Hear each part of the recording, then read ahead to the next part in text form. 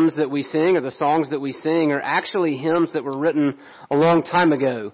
The first hymn that we sang was one written by Isaac Watts. And then Come Boldly to the Throne of Grace was written a long time ago by a man named William Gadsby. And those tunes or those songs have been put to new music because we believe that there's some rich history there, some rich theology that's good for the church to sing. So hopefully that's not off-putting to you. Hopefully you were able to worship and enjoy even as you thought about those songs. If you would, turn with me to the book of Matthew. Matthew is the first book of the New Testament. It's the first of the four Gospels.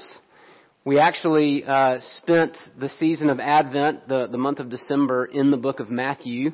And so for our next sermon series, we're just going to walk through the Gospel of Matthew. So we're actually we got a little bit of a head start. While you're turning there, I'll just kind of explain to you what my normal pattern is as far as sermons go. I like for us to spend some time in the Old Testament and then some time in the New Testament. And then every so often to come back around to a gospel. There are four gospels, Matthew, Mark, Luke, and John, four accounts of Jesus' life. And while they are in the New Testament, I like to give some special focus to the Gospels every so often because Jesus is really what the Bible is all about. Jesus is really what Christianity is all about. And so while the whole of the Bible speaks to Jesus, right, the books in the Old Testament point forward to Him, the books in the New Testament point backward to Him. Every book in the Bible whispers Jesus' name, but it's good for us as a church to spend some time every so often looking at the life and ministry of Jesus. So that's what we're going to do for the next little bit.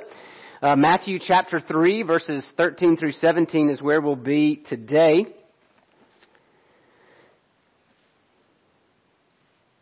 We're going to pick up where we left off in Advent. What we saw was Matthew focusing on the birth of Jesus.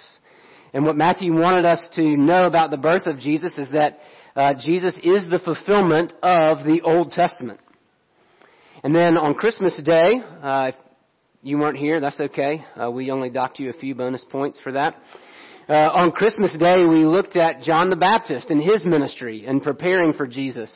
And so where we're going to pick up right now is the moment when Jesus comes to John the Baptist to be baptized. So Matthew chapter 3, verses 13 through 17. I believe it's page 808. Flip to that next slide for me. Yes, there we go. Not that one. Boom, that one. Page 808. If you don't have a Bible, there should be one in the rack in front of you. Grab that out and you'll find this passage on page 808. And you may ask, why don't we just put the scripture passage up on the screen? And here's the reason. I want you to open a Bible and keep it open and have it in front of you because I'm going to be referring to the passage repeatedly as we go through this. And so I want you to keep a Bible open in front of you so that you can make use of it. So Matthew chapter 3, verses 13 through 17. Let's give our attention to God's Word. Then Jesus came from Galilee to the Jordan to John to be baptized by him. John would have prevented him, saying, I need to be baptized by you, and do you come to me? But Jesus answered him, let it be so now, for thus it is fitting for us to fulfill all righteousness. Then he consented. And when Jesus was baptized, immediately he went up from the water, and behold, the heavens were opened to him. And he saw the Spirit of God descending like a dove and coming to rest on him. And behold, a voice from heaven said, this is my beloved Son, with whom I am well pleased. This is the word of the Lord. And while the grass withers and the flowers fade, the word of our God stands forever. Let's pray and ask for his help. Our gracious God and King, would you teach us now? Holy Spirit, I pray that your word would come with power to our hearts, and that the words of my mouth and the meditation of our hearts would be pleasing in your sight, our rock and our Redeemer. We pray it in Jesus' name. Amen. So as I mentioned, kind of the things, if you weren't here with us through the month of December, that's okay. We began at the beginning of Matthew, and what Matthew is at pains to point out is that Jesus is the fulfillment of the Old Testament promises. All that the prophets had spoken about this Messiah who was to come, Matthew wants us to know that that person is Jesus. He is the Messiah. That word Messiah means anointed one. It's the Savior that God's people were looking for to bring salvation to them and judgment to their enemies. That's what they were expecting coming out of the Old Testament and into the New Testament. And then, like I said, on Christmas Day, we looked at John the Baptist and his ministry. And what John was doing was getting people ready for the arrival of the King. Every time I say that, I think about the old Robin Hood movie from Disney, the animated version where Robin Hood is a fox. And who's seen that? Okay. If you haven't seen it, show it to your kids. Disney Plus has it. It's good stuff. All right. So I think about that movie. Whenever Prince John is coming on the scene, there are these big fat hippos, and they have trumpets. They have horns that they blow to announce the coming of Prince John, right? That Prince John is coming. Well, that's John's job. He is a herald. He is a royal herald. He is announcing the arrival of the King.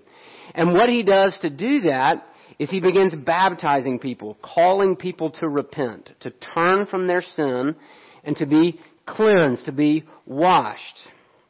And so that's what John is doing. And then we see Jesus arrive. He comes to John. He comes to where John is at the Jordan, and he does something very unexpected. He wants to be baptized by John, which is odd because Jesus doesn't need cleansing. Jesus doesn't need repentance. He's the Messiah. He's the King that the people have been preparing for, and now he comes and he says, I'm here to be baptized.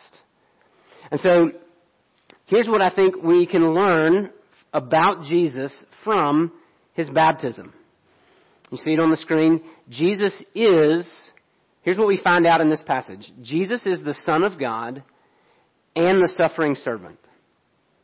And he identifies with his sinful people.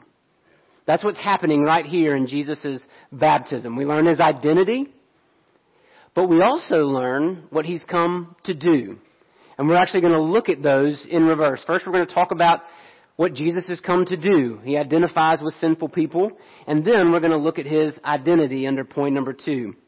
So first, what do we mean that Jesus identifies with sinful people?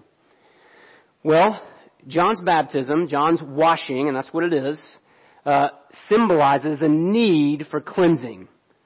The need for spiritual cleansing. And so if you were baptized by John, if you and I were living in that day and we came to John at the Jordan and we wanted to be baptized, what we would be admitting is, I'm dirty and I need to be clean. I have a sin problem and I want it to be washed away. That's what we would be doing. That's what everybody was admitting when they came to John. But John said, a mightier one is coming, somebody who has a better baptism than me. He will baptize you not with water, but with Holy Spirit and fire. Right? I can only wash the outside of your body. The one who is coming, he actually will clean you from the inside out. And so as John is doing this, then Jesus arrives. And he shows up to be baptized. And look at what John says there in verse 14. He says, I need to be baptized by you. And do you come to me? Now, why does he say that?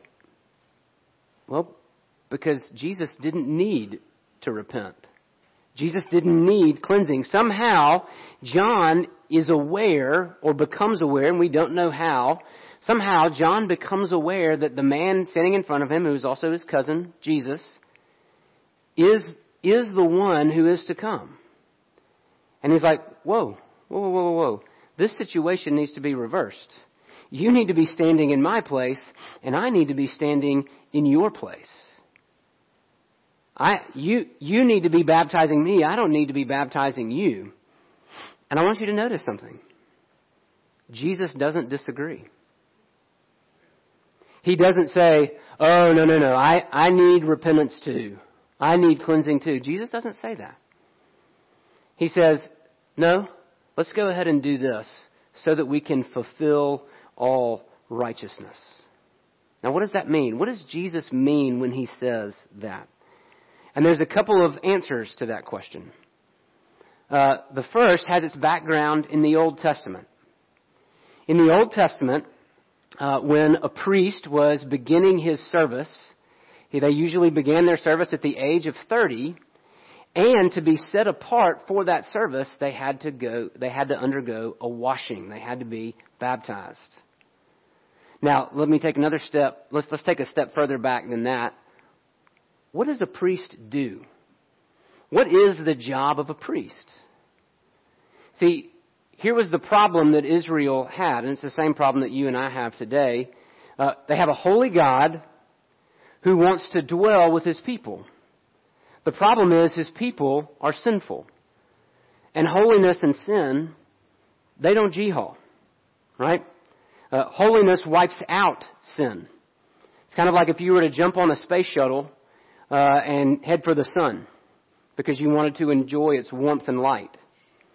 The sun is good, right? It gives warmth and light, but the closer you get, the more dangerous it becomes, right? Sunlight unfiltered can destroy you.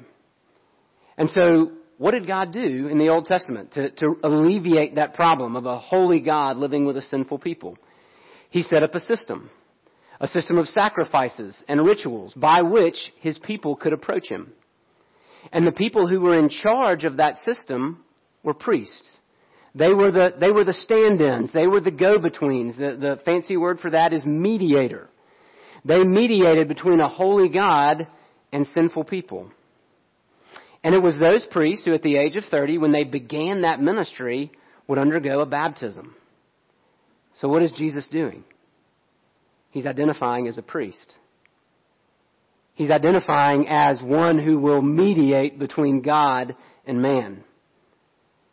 But there's more. This priest is different. We're going to come to find out in the book of Hebrews will tell us that Jesus is the priest to end all priests. There will be no more priest after Jesus. Here's why. Every other priest before Jesus, he had to not only offer sacrifices for you, but he also had to offer sacrifices for himself because he was just a man. He was sinful just like everyone else. But now, here we have a priest who is sinless. And the astonishing thing about this priest is that he's not only the priest, but he's also the sacrifice. Jesus doesn't offer a lamb. Jesus offers himself. That's what's happening here in this baptism. Jesus is identifying with the people he came to save. He doesn't need repentance. He doesn't need to be forgiven. But we do. And here's Jesus putting himself in our place. That's exactly what happens in a sacrifice. And again, if we were to go back to the Old Testament, you were coming to the temple, you were coming to the priest, you would bring your sacrifice, and what would happen is you would put your hand on the animal's head. And the symbolism of that is that you are transferring your guilt to the animal. And that animal was then slaughtered and burned on the altar, right? To show that your sin given to that animal is then dealt with before God. And what do you receive as a result? Forgiveness, right? So we talk about forgiveness sometimes as if, whatever's forgiven just disappears into thin air. But it doesn't. Someone must pay the debt. Someone must pay the price of sin. And in the Old Testament system, right, that was symbolized in the giving of your sin to an animal. Well, now here comes Jesus. And he is putting himself in the place of the sacrifice, right? Our sin is transferred to him, and he carries it to the cross where it is burned up by God's holy wrath, right? That's what Jesus is hinting at here. We read it earlier in 2 Corinthians 5:21. God made him who knew no sin to be sin for us so that we would become the righteousness of God. Isaiah 53:12. This is written several hundred years before Jesus, prophesying about the suffering servant. Isaiah says, he was numbered with the transgressors, yet he bore the sin of many and makes intercession for the transgressors. Why does Jesus submit to be baptized? Not because he needs spiritual cleansing, but to identify with those that do. That's what's going on here. Jesus identifies with sinful people. But then we also see that as soon as he does this, he's also confirmed and commissioned for ministry. As Jesus comes up out of the river, did you notice who shows up for his baptism? The whole Trinity is present. Right? This is just kind of as a side note, some theology for you. Hundreds of years ago, there was a heresy that said there was a false teaching that said there's not a Trinity. We just have one God, but he shifts into different modes based on the moment. Well, this passage right here disproves that. You have all three persons of God present at once. The Son, the Spirit, and the Father are all present simultaneously at Jesus' baptism. Every person of the Trinity. And what are they doing? The Son, in being baptized, shows his willingness to do his ministry. And we just talked about this. But something that I want you to see here is Jesus' humility. John is right. He and Jesus should switch places. Jesus needs to be the one up front. But Jesus is not that kind of king. Jesus is a humble king. Jesus knows that the road to glory is not uphill, but down. To my young friends, to our children and teenagers, as you make your way through life, you will see that the people who are often favored, the people who often get ahead, are the strong, the attractive, those who push themselves forward, often at the expense of others, those who make much of themselves. You see it already, right? As a culture, we often flatter and fawn over those who make much of themselves. That is not the way of Jesus. Paul says in Philippians 2 that he wants his church to have the mindset of Jesus. What is Jesus' mindset? That he did not consider equality with God a thing to be grasped, but he emptied himself, taking on the form of a servant. And making himself nothing, he humbled himself to take on human form. And then he humbled himself even further to the point of death, even death on a cross. Jesus is the fairest of 10,000. And how does he use his life? He gives it away so that others can have life. That's the way of Jesus. That's the way of our humble King. We give ourselves, if in following him, what that looks like is that we give ourselves away so that others may have life. May we mirror by God's grace Jesus' humility. The Spirit also is there. And what we see is that the Spirit, verse 16, comes down and rests on Jesus like a dove. We're not really sure what all that symbolism means. It's not particularly important. What's more important is the fact that what's happening is that Jesus is being empowered for his ministry by the Holy Spirit. Remember that Jesus now is a man.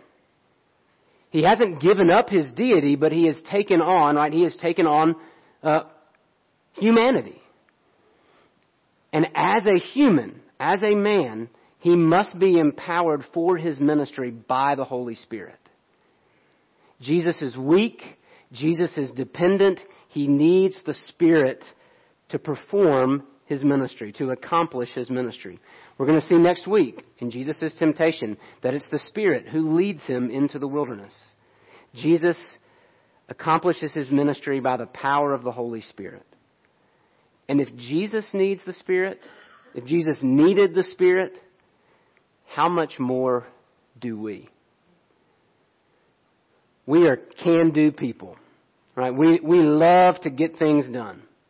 We love to, well, I won't say we. I love to boast of my own strength.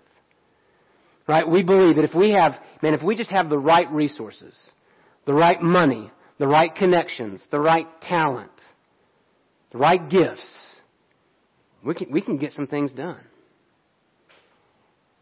And what we need to hear is that nothing of spiritual benefit will happen apart from the Spirit. It's not about what we have. It's the resource that we need the most is the Spirit himself.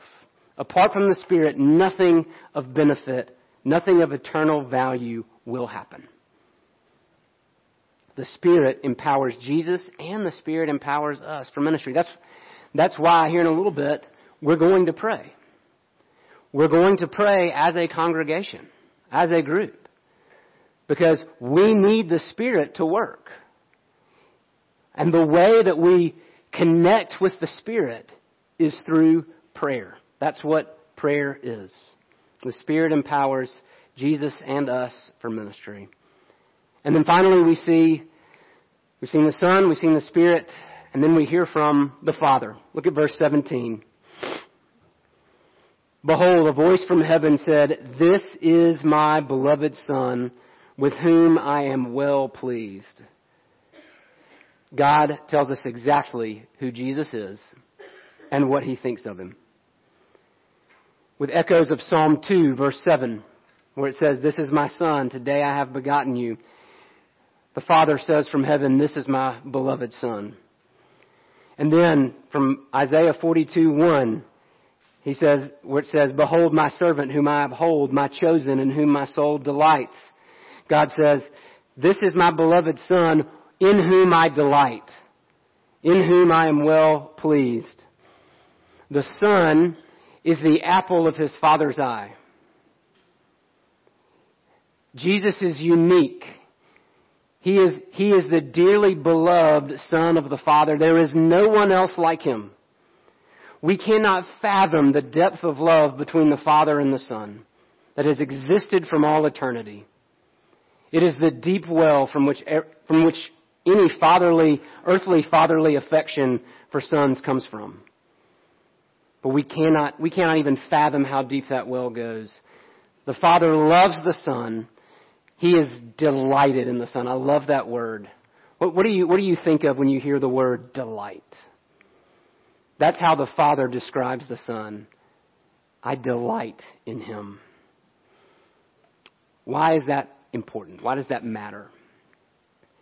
Because as we work our way through Matthew's Gospel in the weeks to come, we're going to see how the Son is viewed by those around him. We're going to see how he's treated. We're going to see how he's mocked and shamed and ignored. We'll eventually see him beaten, lied about, cursed, tortured, and killed in probably one of the most gruesome ways imaginable. And as we see those things happening, I want you to remember what drives the Son. I want you to remember what compels the Son to embrace such hostility against himself. It is his Father's delight. It is the fact that he is beloved of the Father and his Father delights in him. And he delights to do his Father's will.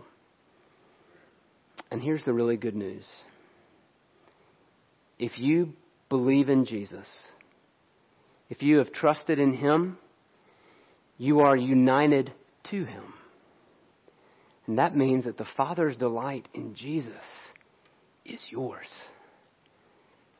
That you hear, "This is my beloved Son, This is my beloved daughter, in whom I am well pleased. And when you hear that, what is impossible? If you know that you have the approval of the Creator and Sustainer of all the world, seen and unseen, you have His approval, you have His delight, nothing is impossible. If you are in Christ, you have God as your Father, and all of the benefits that Jesus deserves, He gives to you. But if you reject the Son, if you try to make it to God on your own, or if you are apathetic to Him, if you could care less about the Son, then I want you to hear how Psalm 2 closes. This is Psalm 2, verse 12. He says, "Kiss the Son, lest He be angry, and you perish in the way, for His wrath is quickly kindled. Blessed are all those who take refuge in Him." My hope as we go through the Gospel of Matthew, and as we see the person of Jesus, is that you would take refuge in Jesus, the Son. He has humbly taken your place so that you can receive His Father's favor. Will you embrace Him as your own this morning? Amen. As we go to the Lord in prayer, for these opening weeks of 2023, we're going to be praying our way through what's commonly called the Lord's Prayer. Our focus in doing this, of course, is revival. That God would do a new work. That God would do a new work in us, in our church, in our community. And so we're going to begin by praying, or focusing on Matthew 6, verse 9, where Jesus tells us to pray that God would hallow His name. Now, that's an old-fashioned word. It's not a word we use much, but it means this, that God would bring honor to His name, that God's name would be revered, would be honored. Another way to say that is that God would be glorified. So as I pray this morning, there are going to be some times where I pause and give you an opportunity to pray in silence through what I'm praying, and I'll indicate that as we pray together. So let's go before the Lord in prayer. Our gracious God, oh Lord, we thank You for the beauty of the gospel. Lord Jesus, thank You. Thank You for being willing to come and to identify Yourself with us. It is not what You deserve, but it is what You chose to do for our good and for Your glory. Lord, we thank You for bringing the Father's love and delight home to us. God, I pray that we would take refuge in the Son this morning. That we would embrace, Lord Jesus, what You have done on our behalf so that we could receive the righteousness of God. Father, our prayer this year is that You would hallow Your name. That Your name would be honored, would be revered as holy. That Your name would be glorified. Your name is You. That You, Lord, would be glorified. God, we pray that You would glorify Yourself first in our hearts, in our individual lives. Right now, Lord, we pray that You would give us a willingness to glorify You with our lives and not ourselves.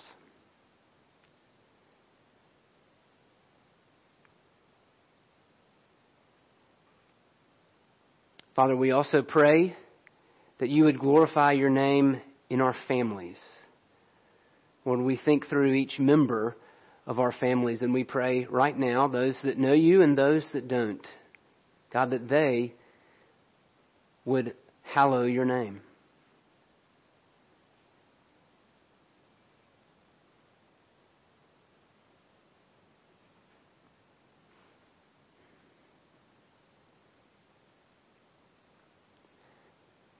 Father, we pray this for us as a church, that this would be our burning desire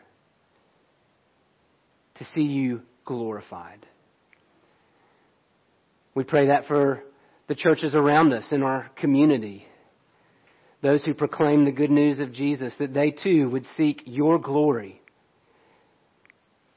Lord, that we would do all that we can by your Spirit to glorify your name in Clanton, in Chilton County, and beyond. Father, we pray for our nation. Would you hallow your name in the United States of America? Lord, we pray for leaders who would do so, who would bow the knee to Jesus and seek to glorify your name. Lord, and we pray for the entire world, that as the good news goes out from every corner to every corner, that as the name of Jesus is proclaimed to every tribe and language and nation, Lord, that you, as Psalm 138 says, that you would exalt your name and your word above all things, that you would be glorified. May that be true of us this year. Father, as we think about the needs in our church, we think particularly about our different ministries that will be beginning next week. Lord, we pray that you would bless those, that as your word is taught, that as we hear, that as we are equipped for ministry, that you again would be glorified. We pray for our teachers, for our host homes, for our small groups, for our small group leaders.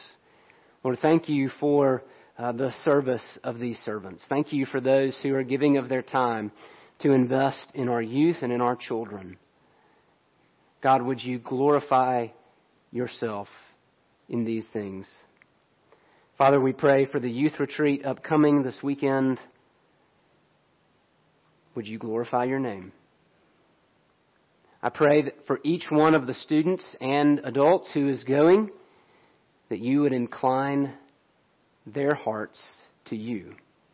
Whatever motive they may have in going on this trip, God, I pray that you would work through the power of your word and Spirit, and that you would draw these students to yourself. Father, and as our elders and deacons meet today for our regular meeting after worship, would you be glorified? Would you give us wisdom as we care for your church? Would you lead us? Would you glorify your name in our midst today? Lord, and we pray all of these things in the matchless name of our Savior Jesus.